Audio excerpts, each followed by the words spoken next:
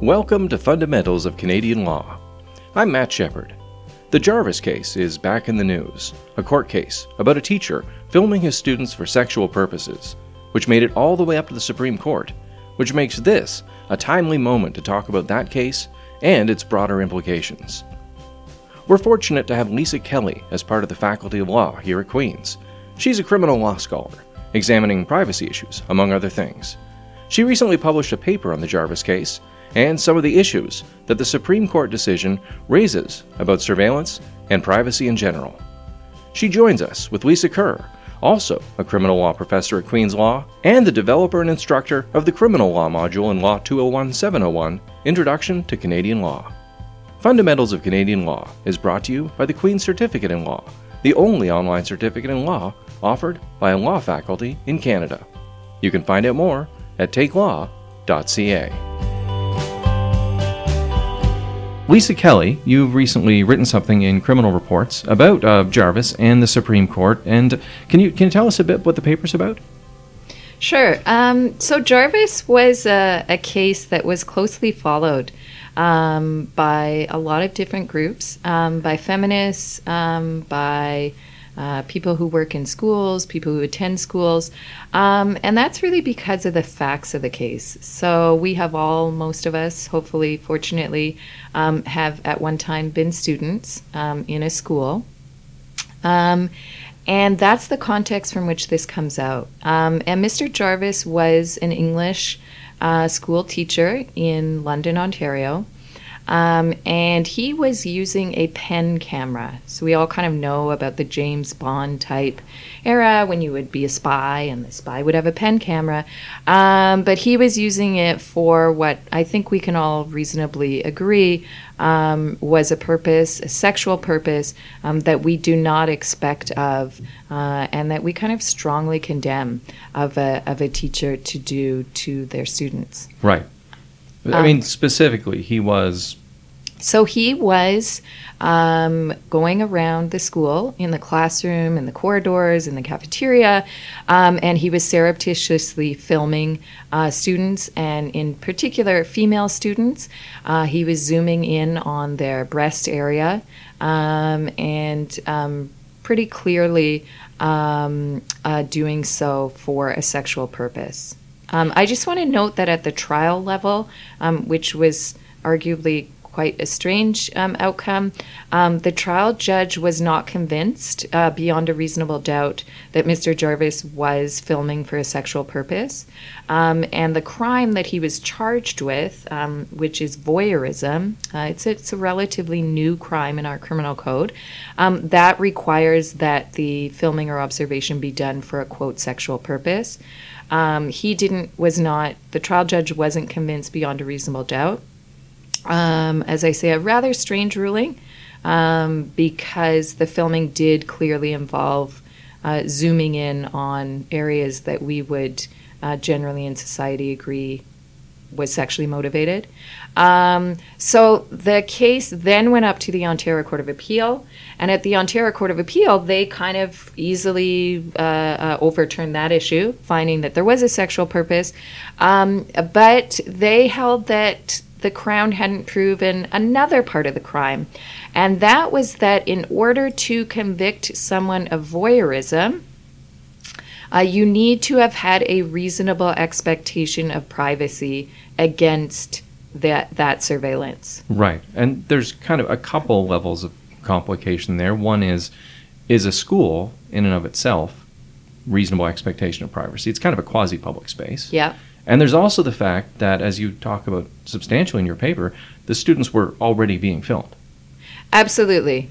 So this ends up being a really key point, and the Ontario Court of Appeal ends up coming down on the side that they did not enjoy a reasonable expectation of privacy vis-a-vis this filming for precisely the reason you're saying, right?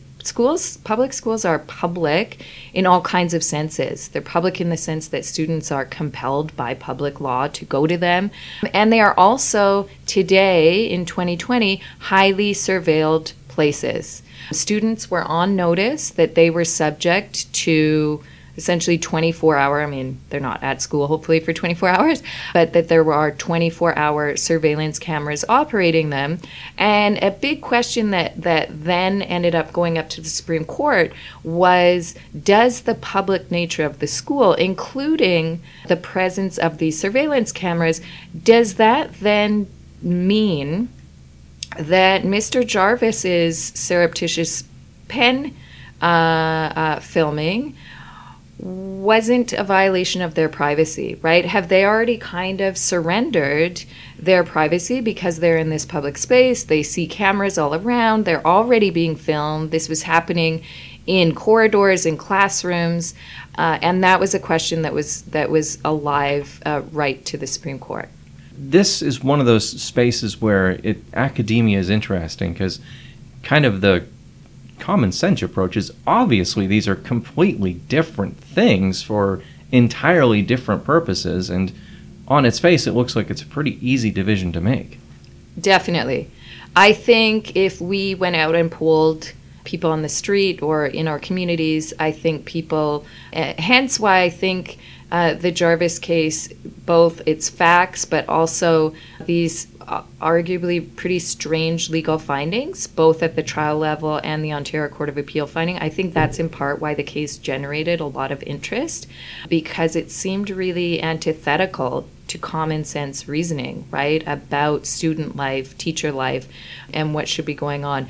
I think one of the interesting things, as you're saying, for us who are legal academics or thinking about these kinds of ideas, is that ideas of privacy and how we define privacy are actually incredibly complicated.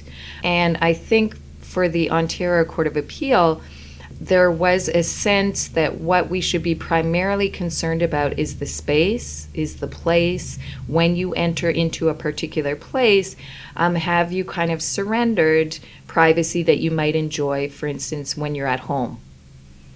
And that type of reasoning about privacy has a long lineage in law. We historically tended to be concerned primarily about place. Where are you?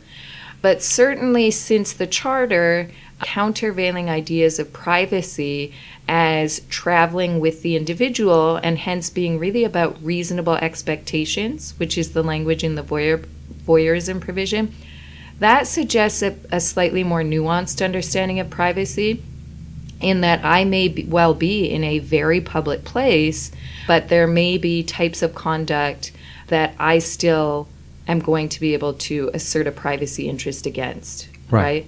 And I think those complexities and why the idea of privacy is so complicated, it takes kind of some digging down, and I think that's why you saw some divisions on the court. But we do get the return or the arrival, in this case, of common sense from the Supreme Court of Canada's decision, right? Yeah, I think so. I think the outcome in Jarvis by the Supreme Court was that these students did indeed enjoy a reasonable expectation of privacy against a teacher surreptitiously recording them for a sexual purpose, and hence this could indeed qualify as voyeurism prohibited by law. But one of the interesting things that I really focused on in my piece is that the court reaches that conclusion about the student's privacy from Mr. Jarvis's pen camera by contrasting it with their lack of privacy vis-a-vis the surveillance cameras. And that's why I called the piece A Tale of Two Cameras, because this is really about how do we in a hyper-surveilled society understand this kind of privacy that zooms in and out depending on whose camera is viewing us and for what purpose. Right. And that's complicated because we are all being surveilled and are all arguably on camera many times in a day, right? When do we get to say, I am private from that camera, but not the other? And one of the things I was concerned about is that Mr. Jarvis's, as Matt has said, for really all of us, I think, in the general public, Mr. Jarvis's use of his pen camera as a person in a position of trust at a school is fairly easy. It's pretty easy to see that that's objectionable, and that it does seem to violate ideas of privacy that we have.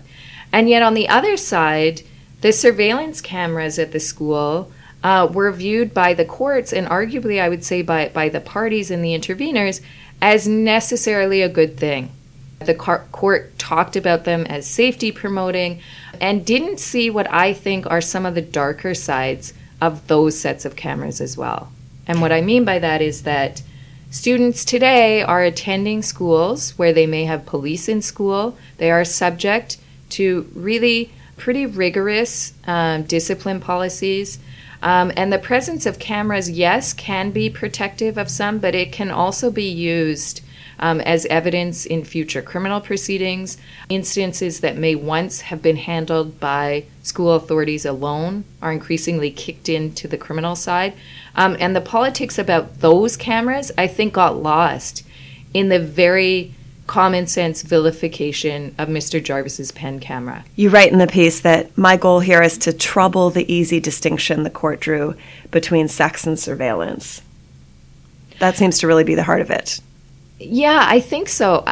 In this, particularly in the Me Too moment, but certainly long preceding it as well, I think people are, for lots of really good and important reasons, are really concerned about sexual wrongdoing, sexual invasions of privacy, the effects that has on people, the effects that has on people's ability to participate fully in public, including at a public school.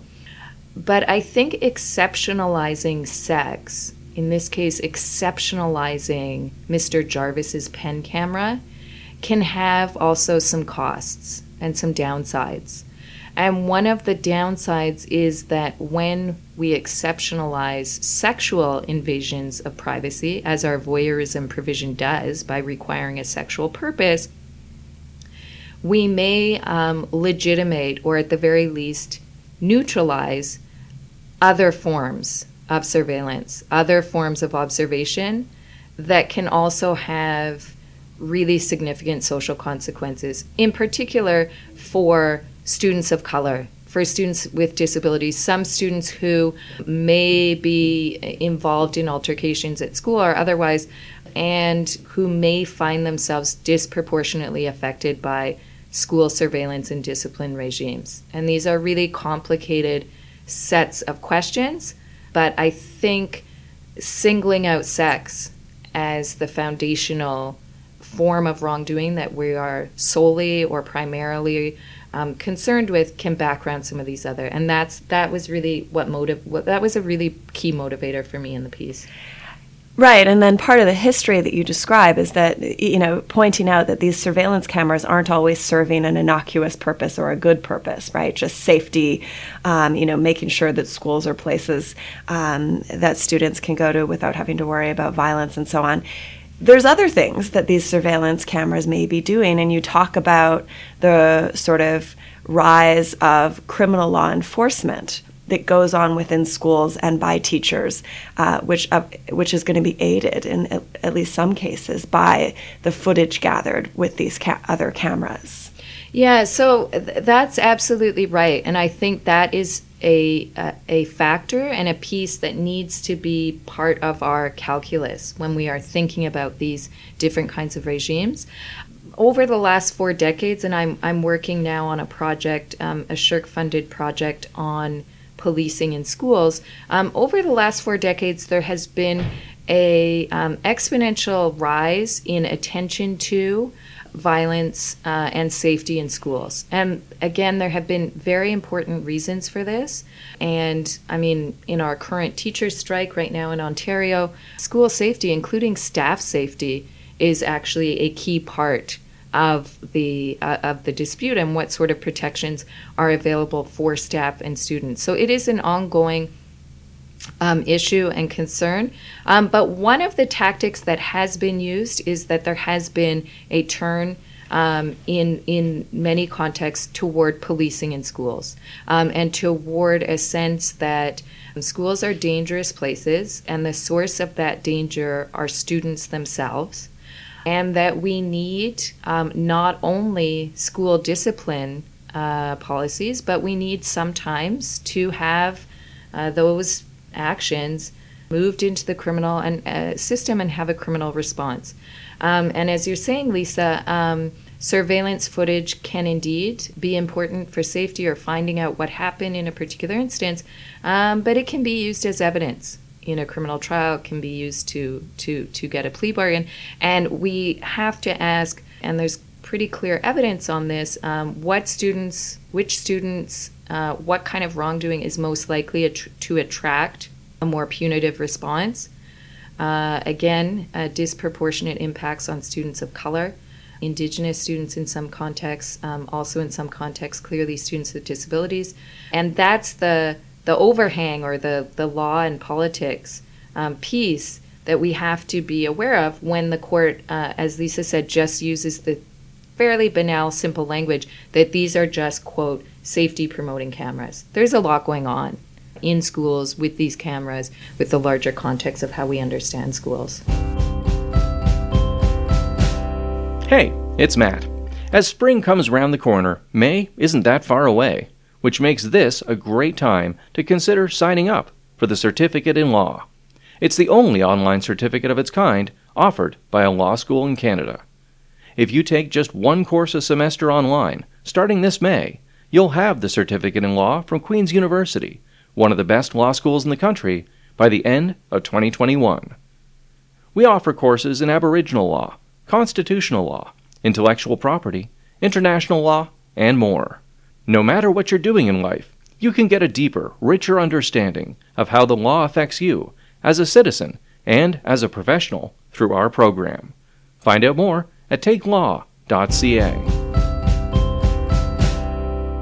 It's a fascinating article, and it's part of why I think our jobs as academics or as law professors who get to comment on cases can be kind of a cool place to be sometimes. You're saying here, yes, the Supreme Court of Canada made the right decision, right, when you're talking about the particular outcome of the case. Mm-hmm. Conviction here, right, mm-hmm. Is appropriate for this teacher. But you're also saying, let's dig a little deeper into some of the consequences of what the court is saying. I'm curious, were there any interveners in front of the Supreme Court of Canada making the arguments that you're making today or in this piece? Not specifically, no. Some interveners did comment on student privacy a little bit vis-a-vis discipline policies, but no intervener, and I reviewed all the intervener facta, no one made the specific observation that perhaps the best line of reasoning here isn't to tie student privacy vis-a-vis Mr. Jarvis's camera to an opposing legitimate public surveillance camera. That's essentially kind of the analytical move at the heart of this case. It's right. a series of public-private distinctions, and the privacy and the expectation of privacy vis-a-vis Mr. Jarvis's camera is built on and grows out of, in part, the legitimate publicity of surveillance cameras in schools. Right. And no one, certainly before the Supreme Court, made the argument in precisely those terms. And I would just go back, actually. I think this one was less of an interest kind of in my paper, but Steve Coughlin of Dalhousie has written this in a short comment that he gave on Jarvis. And that's just that another thing you did see the court struggling with about the privacy question vis-a-vis Mr. Jarvis's camera is that the court ends in this fairly dissatisfying multifactorial analysis of what privacy looks like, what reasonable expectation of privacy looks like in the school context. And they make it very specific to the facts of this case, that students enjoy a reasonable expectation of privacy from being surreptitiously filmed for sexual purposes, essentially by a teacher. Right. How much guidance that gives you in future cases? What if it had involved students filming one another?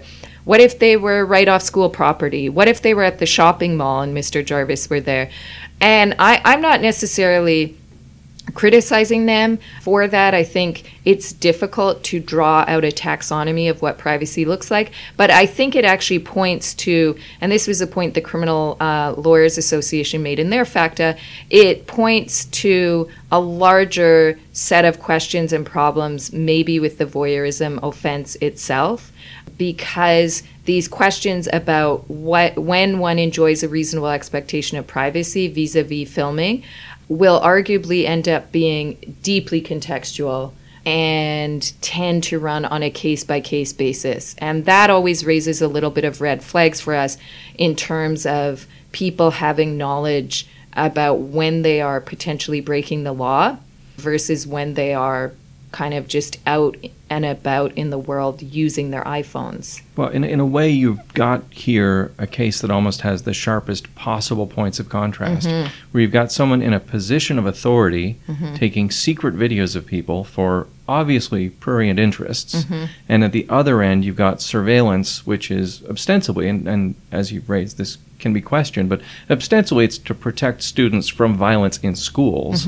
And then there's this massive gray area in the middle of, surveillance in a store to prevent shoplifting. Well, that's not quite as far out on the side as surveillance in a school to protect students from violence, or a student filming another student for terrible reasons is not as far out there as a teacher in a position of authority. So you've got almost an interesting spread here where all of the gray space seems to be in the middle.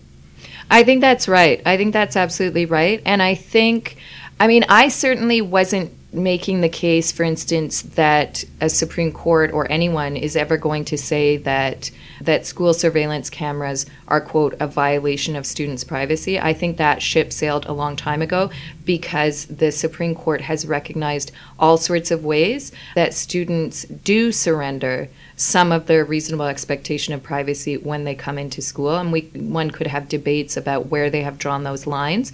But I think they have clearly been drawn, for instance, when it comes to searches at school. Students enjoy lesser protections when they are searched at school than they would enjoy in other contexts because of the nature of the school. So that certainly is true. But I think when it comes to, as you said, these questions about sexual filming in particular for the purpose of voyeurism, this is a real extreme case, right? Yeah. It's someone in, as you said, it's someone in a position of trust. They are with younger people. These are all people who are minors. There are all these factors, I think, that made this a case where there was a lot of potential will to find that this was a violation of privacy.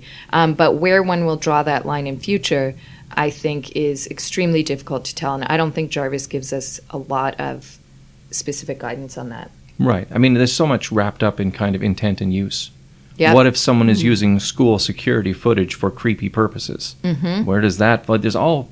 But what is interesting about this stuff is it just leads you so many interesting places. Absolutely. And they made some point about that, right? How could it be used? The fact that individual teachers couldn't gain access to the school security footage, right? But what if they could have? And when would the school surveillance camera be potentially transformed into a form of voyeurism? Right. Not incredibly clear here. And I think the court and others do try to make these very fast, hard, easy distinctions between the two sets of cameras, but not entirely clear that would always hold, even in the context of sex, but definitely not in terms of these larger social context questions that I'm interested in.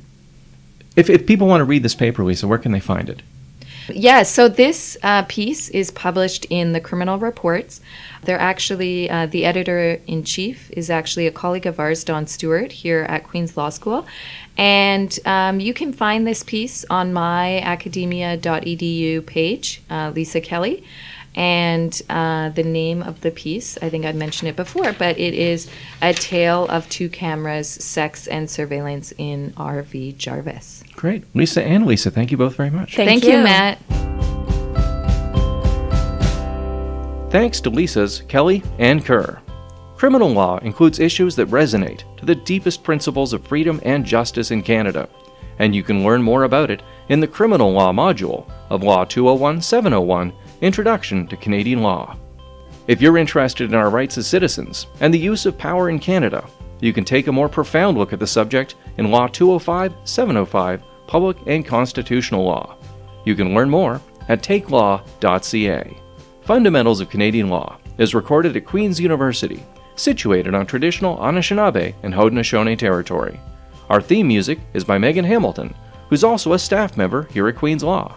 You can find out more about her music at meganhamiltonmusic.wordpress.com. Thanks for listening.